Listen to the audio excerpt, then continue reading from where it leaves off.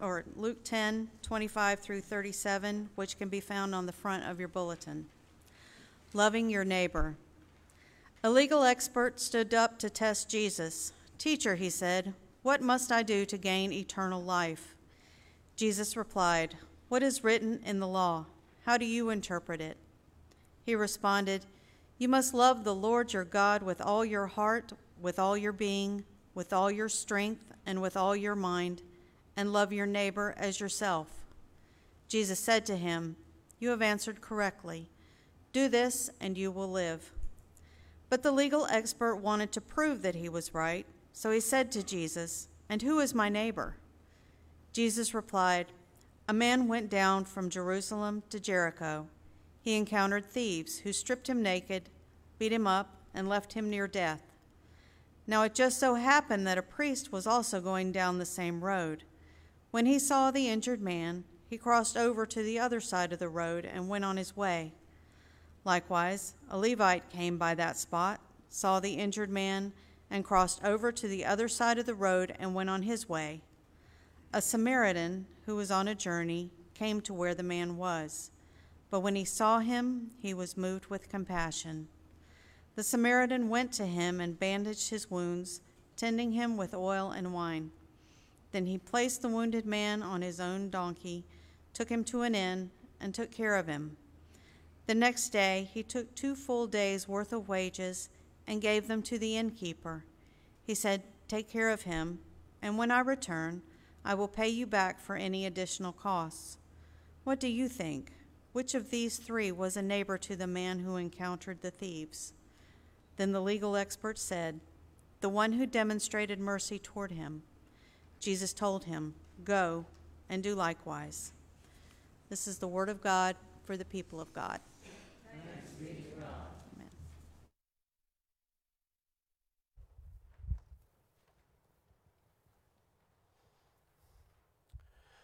Good morning. My name is Chris Lynch, and I have the wonderful privilege not just of being here with you today, but I also have the privilege of serving the Rock Hill District along with the Spartanburg and now the Florence District as a congregational specialist. And I am thrilled to be here this morning. I work out of the Office of Connectional Ministries. So I bring you greetings from them, from our District Superintendent, Reverend Anthony Hodge. And it is a joy to be here to share with you this morning what I have dubbed rules of engagement. What I want to share this morning comes from some conversation I've had with some of your leadership, particularly your outreach and evangelism committee, as we begun to think about how do we as a congregation find a new excitement or a new passion for engaging our community, for reaching our community. And I think all that really is whittled down into what we heard this morning now twice about how do we become good neighbors to those we come in contact with. And we have this great example from the Gospel of Luke of the Good Samaritan. That story we've heard since we were yay high from Vacation Bible School or Sunday school. If you've been in church any amount of time, you have heard that story told. I think it's a great example for us about what it means to engage our community. And so I want to share a little bit about that this morning, what I think that may look like and how we move to engaging our community. I'm excited to be here for a number of reasons, as I mentioned. Last night, my wife said, "What time do you have to leave?" I live in Anderson, by the way, so I've got a 2-hour drive. And my wife last night said, "What time do you have to leave?"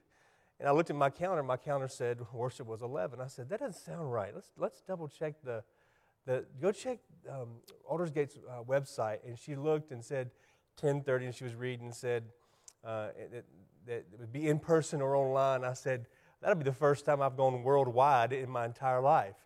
And so I'm glad to be here with you. I'm glad to have those folks who are worshiping with us online as well. But as you think about this idea of engaging your community, I want to differentiate kind of just for a moment in a difference of serving our community and engaging our community. We hear a lot about service to our community, and that's not a bad thing at all. As a matter of fact, for years the church has been critical in our communities in serving our community, in helping people in our community. But engaging our community takes it kind of a step further. And I want to tell you a couple of quick stories that kind of illustrate that difference. I also serve the conference as the conference youth coordinator. My background is I've never been a pastor, much less a preacher, so this is kind of all new for me. But my background is in youth ministry, and so I was youth director at Trinity UMC in Anderson for 16 years. And I saw this played out, this difference, as I was thinking about it, really distinctly in a couple of things we've done in the past. One of the things we did was what we called Rake and Run. And Rake and Run, as you can imagine, is where we get our youth group together usually on a Saturday morning. We identify folks in our congregation who were not able to do their own yard work for whatever reason.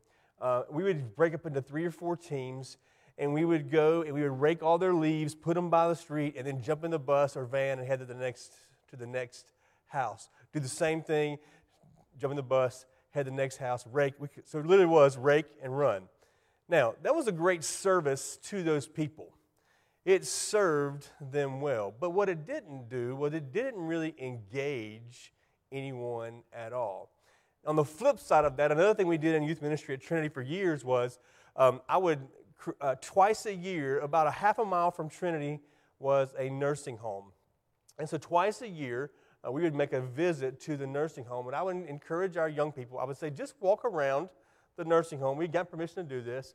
Walk around the nursing home, knock on a door, step into a room, and just make the day of a person who usually doesn't get visitors, and especially doesn't get visitors that are young very often, unless it's great-grandkids or grandkids. And I had, as you might imagine, teenagers just don't really jive, so to speak, with nursing homes.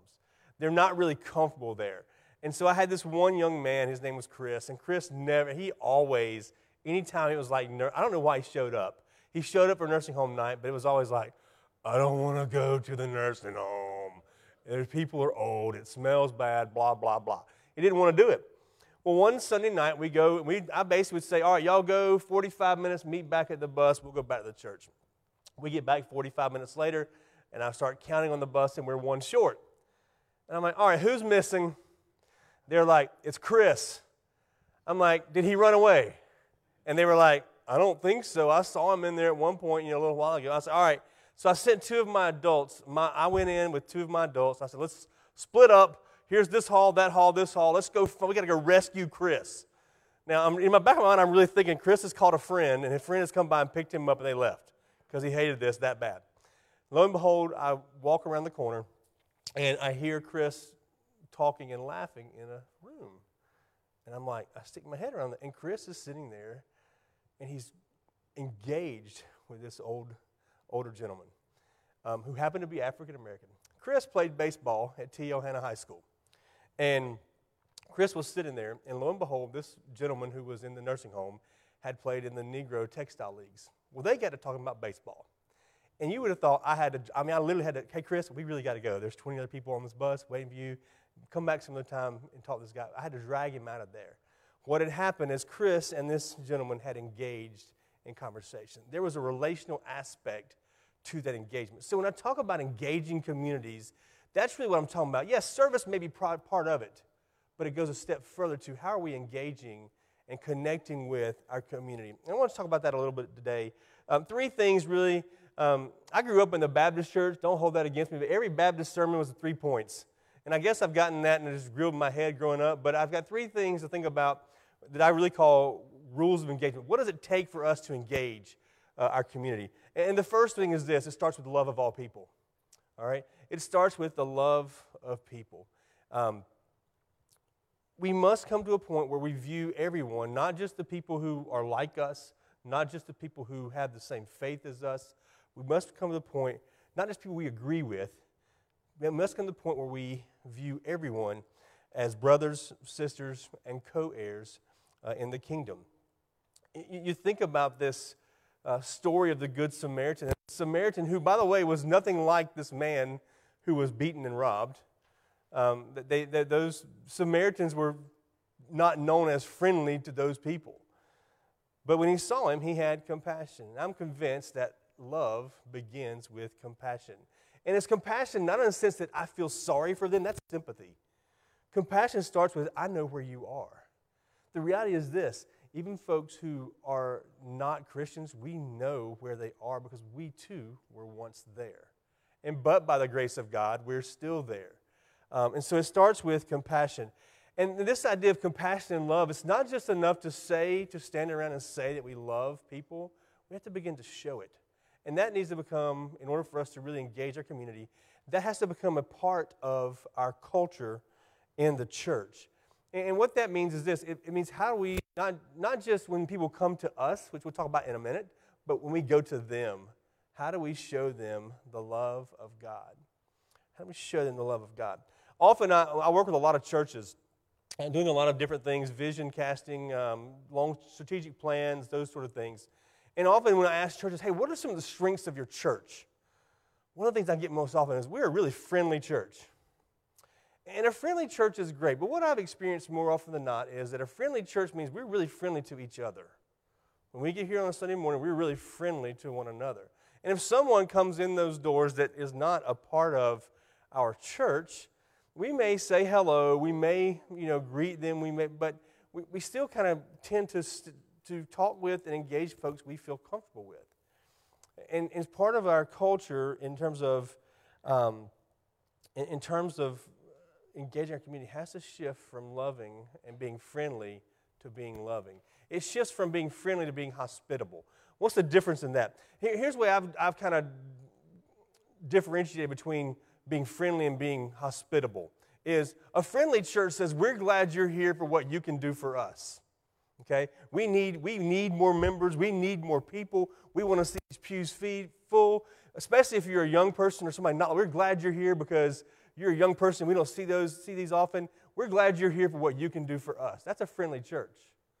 What a hospitable church says is, we're glad you're here for what we have for you. We have so much to share with you, to give with you. We're glad you're here for what we have for you. And that's really the difference. And that leads us to a shift from building church. It's not about building the church. It's about building the kingdom. And what does that look like? So it begins with this love of all people. That's the first rule of engagement, loving all people. The second rule of engagement is moving from an attractional model to taking a missional approach to ministry. A missional approach to ministry. What does that mean?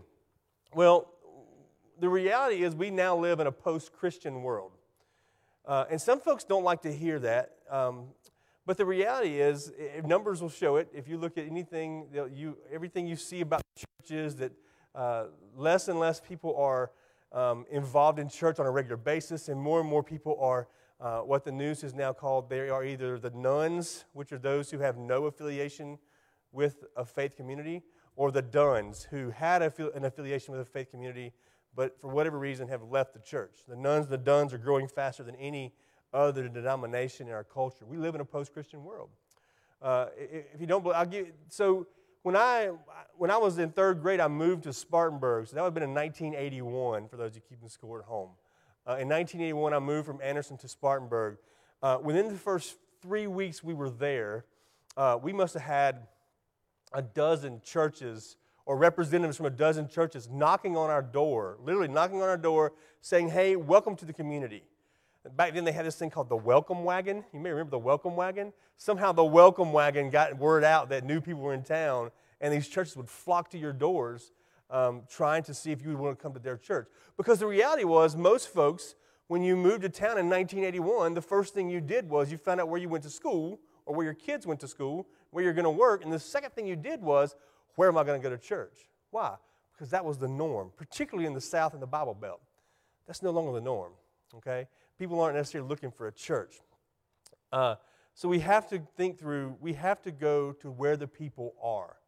We have to be missional, a missional mindset versus an attractional mindset. I kind of liken this to, there was a movie years ago called Field of Dreams. Starred Kevin Costner. It was about a guy in Iowa who built a baseball field in the middle of a cornfield. And folks would ask him what in the world he was doing. And he said, there was this voice that spoke to him that always said, you remember what he said? If you build it, they will come. If you build it, they will come. In the early 2000s, late 90s, there was this huge influx of churches, mostly mega churches, but even denominational churches. The idea was, if you build it, they will come. In other words, if you had the right ministries, and you did those ministries well, eventually people would flock to you to be a part of those ministries. If you build it, they will come. The reality is, in a post-Christian world, those were called seeker churches, by the way. People are seeking the church. If you build the church, they will find you. The reality is, in a post-Christian world, no longer is it normal to seek the church. So we have to shift how we function as a church. What does that look like? You remember that nursery rhyme as a kid? Here's the church, here's the steeple, open it up, and there are all the people, right? The reality is this really has, I think, as the church, has done us a disservice. Because we feel like all the people are the ones who are here in the church. And more so than ever, the reality is there are a whole lot more people outside of this church than there are inside this church. But unless we go to them, they may never enter into the doors of this church. Or even worse yet, they may never experience a life-changing relationship with God. So what does it look like to be an attractional church or a missional church? Let me contrast the two. The attractional church, which if we hang on to these attractional church models, we're going to end up being a dying church, more so than many of our churches are now. But the attractional model is this. It's really simple. It's transactional. We come to church, we sit in church, and we leave the church. I mean, that's it, right? Sunday morning or Wednesday night, whenever it is we come to church, we sit in church, and we leave the church. That's an attractional model. We do it all here. We come to church. A missional model is this. This is a vital church. It says we go to the people, we engage those people, and we connect with those people. Now, we don't just connect with them. There has to be a so that. Why are we connecting with them? It's not, we don't connect with them so that they come back to the church. Remember, that's what I said a minute ago, but that's a friendly church. We want to go connect. We don't go connect with them so they come back to our church to be a part of our church. That's going to them for what they can do for us. We have to shift our mindset to move from a church growth mindset to a kingdom growth mindset. What does it mean I just going to be a disciple, a Christ follower in the world who wants to share what I've experienced in Christ with someone else? Hopefully that means if they come to the point they begin their own relationship with God, with Jesus, hopefully they come to my church, get active, and can continue to be another disciple and another sojourner out in this world that is engaging people. But ultimately, what my hope and my goal is, as a Christ follower, is I want to build the kingdom of God. If I build the kingdom of God, I'm going to trust God to take care of building my church. And that's a little bit of a shift, and a major shift for us when we move from thinking about an attractional church to a missional church. So the first rule of engagement is loving all people, to review. The second thing is to move to a missional approach to ministry. What's the third thing? The third thing is relationships. All right? We have to be thinking about how do we build relationships with other people outside of the church. And really importantly, what do those relationships need to look like? A few things. They need to be authentic, okay? Again, we have to know why it is. We have to be clear on what our why is. Our why is, again, not to go out and engage people and build relationships to bring them to church. Our goal is to build relationships to show them the love of God. If we show them the love of God, we allow the church growth to take care of itself. Otherwise, if we're just going to meet people in order to get them into those doors, then that's not authentic. We're reaching out, we're engaging people because we want them to come with us. That's not authentic. An authentic relationship says, I care about you. I want to build this relationship because I want to share what I have found to be a life-changing relationship with Jesus. So it's authentic. Our relationships need to be authentic. They need to be organic. They can't be forced, okay? You all, each and every day, chances are you have some regular relationship with someone outside of this congregation. Yeah, I'm sure many of you have opportunities during the course of the week to engage and be in a relationship with folks within the congregation. That's part of what being the body of Christ is all about. But we have to create organic relationships that just happen. And what does that look like? Often that means starting every day with, okay, God, I want to engage people today. So I want you to show me who it is that you want me to be in relationship with today. And you may be surprised by who that is. But usually when we are surprised, we know that God is at work in the midst of that. So that relationships need to be authentic, they need to be organic, and they need to be consistent. The reality is this: consistency often is key. I once heard somebody say this about being in ministry, and it kind of became one of my philosophies in ministry. And it says, people don't know how much you care. People don't care how much you know until they know how much you care. You may have heard that. How does someone know that you care? Consistency, particularly consistent authenticity, is going to continue to show someone, this person really cares for me. They really care about my life. They really care about sharing what they have experienced in God with me. And those authentic relationships are really the key to getting back to engaging our community. Because if we don't engage our community, all we do is serve our community. And again, please don't hear me say serving our community is bad. It's a good first step. But when serving community becomes the end and not the means, then we use that opportunity to pat ourselves on the back. Look at all the great work we did in our community. Good for us. We're a great church. We're doing lots of great things. But taking a step further moves us from serving our community to engaging our community. And that's where it moves from being a transactional thing, where it's our church does these, that's a transaction. We do certain things, to a transformational thing. Because when you show people the love of Christ, when you move beyond your walls to a missional approach to ministry, and when you begin to build relationships that are authentic, organic, and consistent, transformation happens. Through the work of the Holy Spirit, through God, through us, transformation happens. Transformation happens in the lives of those that we engage, but also what you'll notice is transformation happens in our lives. And a lot of that is what many of us who sit in the pews of churches each day are really, really hungry for. And I just want to leave that with you today as a word challenge, to think about your community. And your community absolutely is right around this church, absolutely. But now in a day and age where we are very transient, some of you probably have driven 15 minutes or maybe even more to come to church this morning. So your neighbor may be someone who lives next door to you. It may be somebody who lives 45 minutes from you who you see at work every day. Just like, when this lawyer challenged Jesus and he said, "Who's your neighbor?" It wasn't just the people who live in proximity, but it's the people I come in contact with every day. So this week, as you begin to think about your week, or as you go through your week, take just a moment to say a quick prayer. God, who is it that you're going to put in my path today? Just like this Samaritan, after a pastor and a church leader had passed by, and he was clearly in their path, they just decided to ignore the needs he had. But yet this Samaritan walks by, didn't just serve, but engaged